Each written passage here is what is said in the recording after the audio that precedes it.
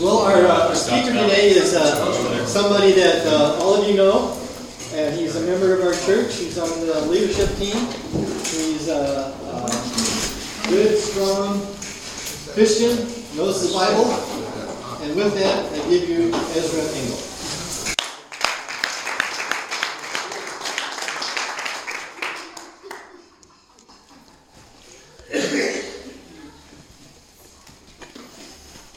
Hey everybody, hope you're enjoying your breakfast. I did. Let's pray. Lord God, thank you so much for this group of guys that gets together, eats breakfast, and gets to know each other a little better and think about you. I pray that you challenge each of us to be more men of God than we were the year before, the day before, as we look to you as our model. In Jesus' name I pray. Amen. Amen. So there's a lot of events, and it maybe just has to do with the news cycle or what media likes to put out in front of us to get headlines. But there's a lot of messed up stuff that seems to be coming up, that is coming to my attention as far as, warlike things happening. Like just around the couple blocks from my house, somebody does a drive-by shooting at the mall, and somebody's shot and killed, a 32-year-old. And you think, those are times when I stop and I think, why does this have to be the way that people do things? Like, I can't really wrap my mind around why someone would think that was the logical course of action for them. And I don't have the answers for that, but I know that around us there's a war going on. There's a spiritual battle, that some of you may be aware of, that you read about in Scripture, that there's angels and demons fighting for the outcome of our lives, for the influence of each of us. And then there's, things like shootings and violence that happen around us. But what does God call us to? I mean, in some ways we're, to engage in the spiritual battle with God's power. But I think that when you step back and you think, who was God when he came to the earth as a man in Jesus Christ? And he was known as the Prince of Peace. But the question I have whenever you think, somebody of peace, what are the kind of images that come to mind? When you think peace as a guy, what are the kind of images that come to mind for you? Like, how do you identify with peace for yourself? Like, what is what comes to mind for myself when I think peace? I just kind of imagine like some kind of a free love hippie kind of guy saying like, peace, man, we can all get along, and they just kind of ignore any sources of conflicts, just because they want peace so much that they're willing to give a pass to any moral problems or wrongs in the world. They just kind of look at it with a blind eye. And that's not what I think God calls us to. But when I look at the idea of peace in the Bible, that peace is not something that just occurs because nobody was paying attention or thought about war. Peace occurs after authority has been established. After a battle. There's two kingdoms fighting for control of a certain area, and one establishes control over that area, and then peace occurs.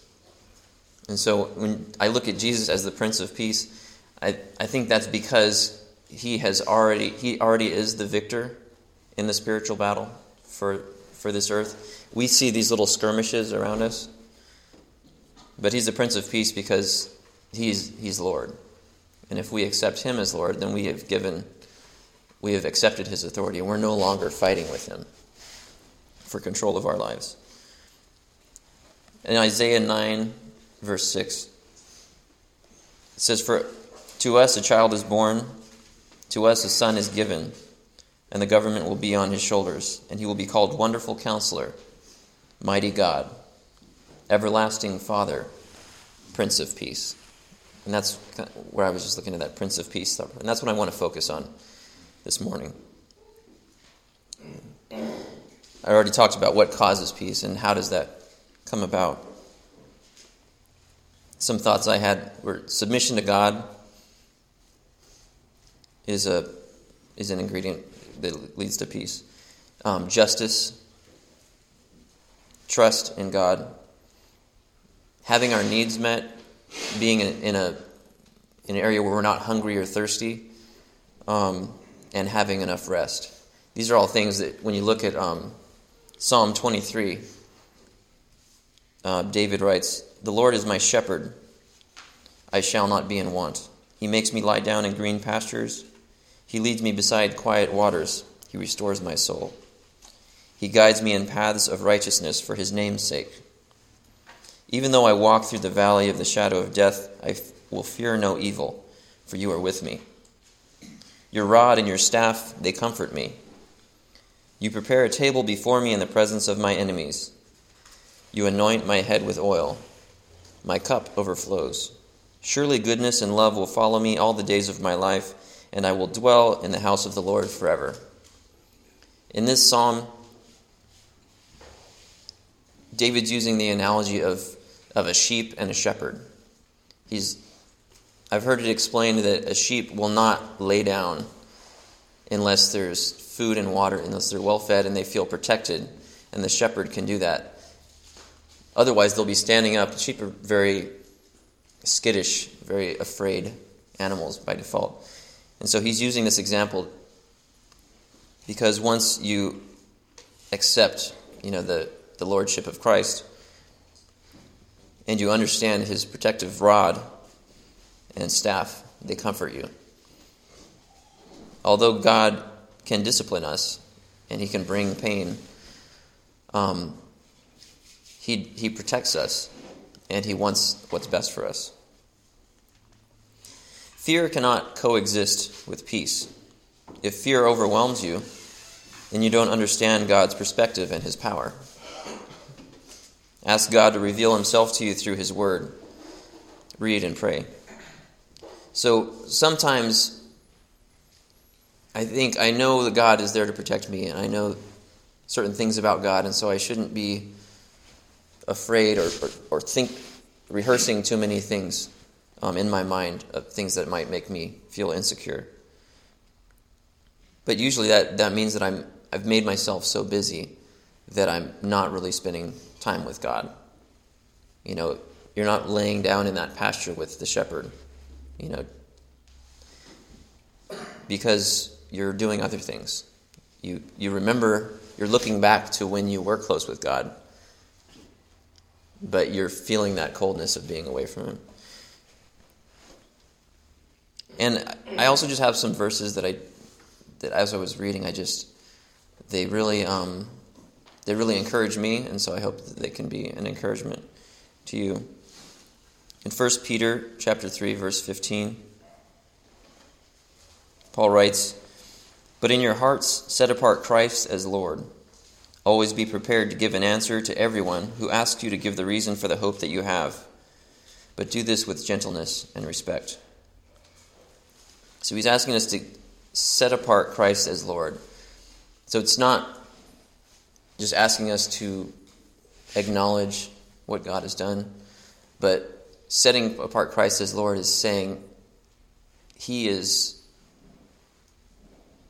the boss, the one who directs my life, and do this in your heart. So this is a lot of us naturally feel led by the desires of our heart that can go one way or another, and so it's not just an act of the will, but you're basically training your heart to make this your passion. So then obedience to God and following God's commands is something that comes naturally. It's not forced, like, oh, I should do this. I should do the right thing because it's the right thing. But no, I'm doing it because I love God. Because God is my shepherd. Because I'm secure and I'm at peace when I'm right with God. And I also want to call attention to an overlooked part of this verse, the very last phrase, do this with gentleness and respect. When you want to be ready to give an answer to people who ask you, why do you have this hope? Why do you have this peace when all this turmoil is around you? When you share something with somebody, you have to think about where they're coming from as you choose what words or how to present it to them. We don't waver about what the truth is, but there are many ways that we can share something with someone in a respect for where they're coming from and in gentleness, because if someone is living in sin and far apart from God, they're not always the most receptive to you laying down the law to them, saying, this is wrong, even though you know it's wrong. Sometimes you need to let them know that you care about them. You're not just giving them a hellfire and brimstone sermon. You want to tell them that, yes, there is a hell, but I don't want you to go there because I care for you. More on peace. Hebrews 12, verse 14 says, make every effort to live in peace with all men and to be holy. Without holiness, no one will see the Lord. There's a trend among a lot of people that discuss the scripture that I've heard where people say, well, holiness is this far out thing that nobody can attain because that's perfection. God is holy. I'm not holy. I'm sinful man.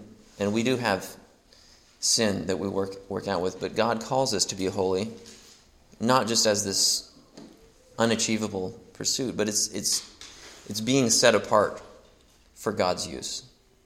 And so as you do that, people can see the Lord. People can get a glimpse of who God is because you're reflecting that. God reveals himself through his followers to the seeking. Be holy, be always set apart for God's will. This is your greatest witness. And for those of you who are fathers, or those of you who have people that are under your supervision, I want to make a special emphasis to remember that your children learn so much from watching how you do life. So do it well. 1 Thessalonians 4, 11 through 12. Another verse that just, I feel like it's like my life verse. It's something that just kind of clicks with me and makes me think like, yeah, that's what I'm saying. 1 Thessalonians chapter 4, verses 11 and 12 says, make it your ambition to lead a quiet life, to mind your own business, and to work with your hands just as we told you, so that your daily life may win the respect of outsiders, and so that you will not be dependent on anybody. Now, this is instructions that Paul was giving to the Thessalonians, and I'm sure that there was some reason that he was giving that. It's not saying, everybody, work with your hands, drop your, cloud-based job or something like that. But I think when he says, make it your ambition to lead a quiet life, to mind your own business, to work with your hands, it says to me, like, you're not looking for drama. You're not looking to pick a fight with people. Jesus was the Prince of Peace, but that didn't mean that he cowered away, from an altercation or something. He was confident. He knew his power, but he wasn't eager to use it, just out of sheer testosterone or something. I'm sure some of you have felt that boiling up in you at certain times, and you think, Lord, help me be a man of peace. Maybe after. You might think, I should have been a man of peace. But there's a lot of wisdom, there's a lot of blessing that can come from having that restraint, that strength under control that Jesus exemplifies. The apex of that, I think, would be when he was leading up to the crucifixion. He has all the power to create and destroy the world, and yet he willingly walks up to be crucified by his own people that he's dying for. Proverbs 14 verse 30 says, "A heart at peace gives life to the body, but envy rots the bones." And I look at envy as a driver of so many things that I think can be detrimental in a family. I just think of like guys that I work with, coworkers that seem to be, some of them are just constantly driven to get as much overtime as they can. Not because they have things that they need to pay for, but just kind of like that's their new standard of living is I want to amass as much wealth as I can so that I can, entertain and do fun things. And I think about my own childhood with my own father, how he was looking to, and he was a godly man, and there was a lot that I learned from him, but the one negative that I got was that at a certain point he got so many accolades from work that I could sense that as a child, that he was being drawn more to work, kind of unnecessary overtime, just because he loved being the guy who could solve it all at work. And it kind of had a chilling effect to the temperature of the family. And so I'm very aware of that when I'm looking at work, and I'm almost afraid of being drawn into that sort of success vortex of like, Ezra, you're doing a great job at work. I'd love if you could work on this project. And I'm like, well, maybe think about it. Talk to my wife a little bit. Because I think that contentment is a lot more of a valuable asset than just looking for the next thing that money might be able to buy. Okay, am I doing on time? You're doing good. Okay. 2 hours yet. All right. It's funny. Weeks ago, when I was asked to speak, I was thinking, what would I talk about? What would I talk about? And once I dive into the Word and get some verses, I'm like, what can I not talk about? Like I got to kind of reel it back a little bit, because I've got enough for a week seminar or something. But as I read the Bible becomes more applicable. As you ruminate on it, as you read it and reread it, there's more that comes up, and you're like, yes, that is the answer. This is the way. And I think even more than just the particular words of verses that I read is just seeing the attitude of Christ Jesus. As you see how he relates to people, he doesn't always go to somebody and say, I'm picking a fight, I want to debate with you. More often he asks them a question to make them think. And I just love that about Jesus, is he asks people questions to engage their mind. Matthew 5:9 says, "Blessed are the peacemakers, for they will be called sons of God." I want to be called a son of God. I want to be a peacemaker. Many men find honor in an impressive title: manager, supervisor, vice president, journeyman. The greatest honor for anyone is to be called sons of God. How can I grow in peace? Are there some habits or tips I could look to? What did my Father show me as an example to do? God, our Father, and Jesus being our example. Another verse that really strikes a chord with me, maybe because I kind of embraced the morning person thing, even though I don't normally feel that's my natural tendency. I don't know, my days are great when I start off pretending to be a morning person. Mark chapter 1, verses 35 through 39 says, "Very early in the morning, while it was still dark, Jesus got up, left the house, and went off to a solitary place where he prayed. Simon and his companions went to look for him, and when they found him, they exclaimed, 'Everyone is looking for you.' Jesus replied, 'Let us go somewhere else, to the nearby villages, so I can preach there also. That is why I have come.' So he traveled throughout Galilee, preaching in their synagogues and driving out demons. So Jesus would, pick a fight with demons. He would do all this stuff that seems impressive to us, but he didn't do that just out of sheer, willpower. Just jumped out of bed. It's like, all right, let's go fight demons. Let's go, preach the gospel. He went off to a solitary place. He went to a peaceful place where it was just him and God, a time to be quiet. And that's getting harder to find. You can't be solitary and silent and quiet. I know me as a father of 5 children, this is not something that you accidentally happen upon. You have to intentionally make an appointment and make other choices to make sure that it happens. Time alone with God is really important. And in my case, the morning is probably the only quiet time in my life.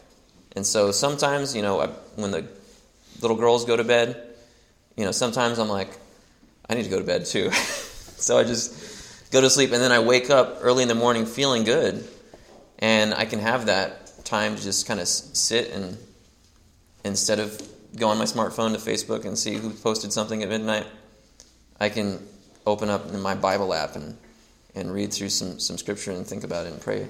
And I feel so much more fulfilled and less drained by going to that solitude and the time with God, rather than seeing what everybody else is up to or what's on the news feed or something like that.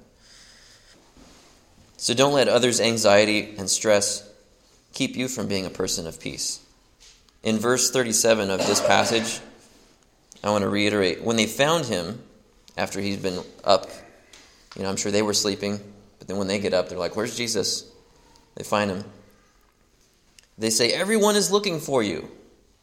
So when you do this quiet time with God, when you seek that out at different times, maybe it's not in the morning, maybe it's in the evening, maybe it's, some other time of the day.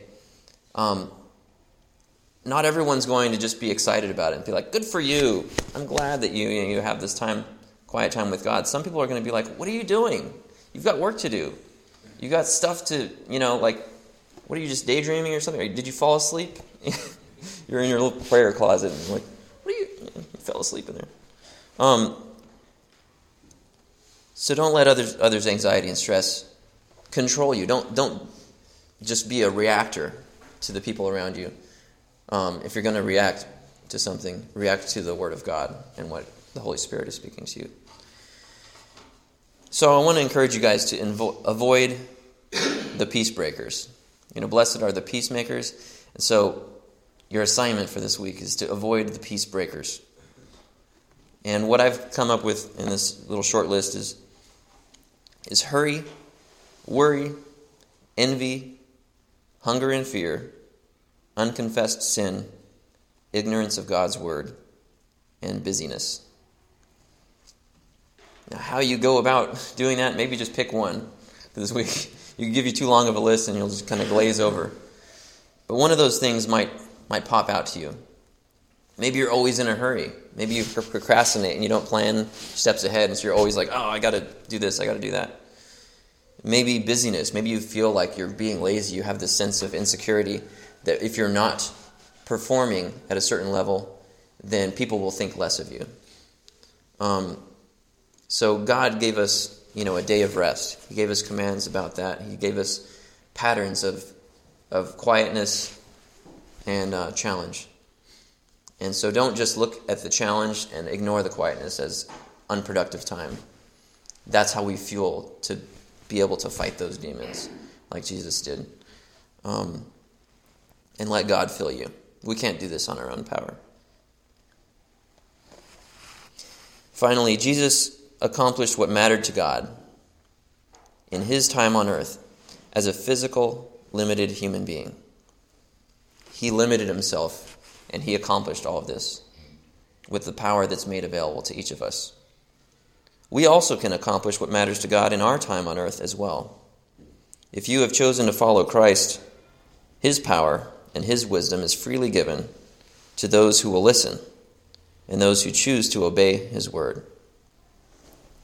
God speaks to each of us differently as we read his word. He gives us different little messages, little missions to obey.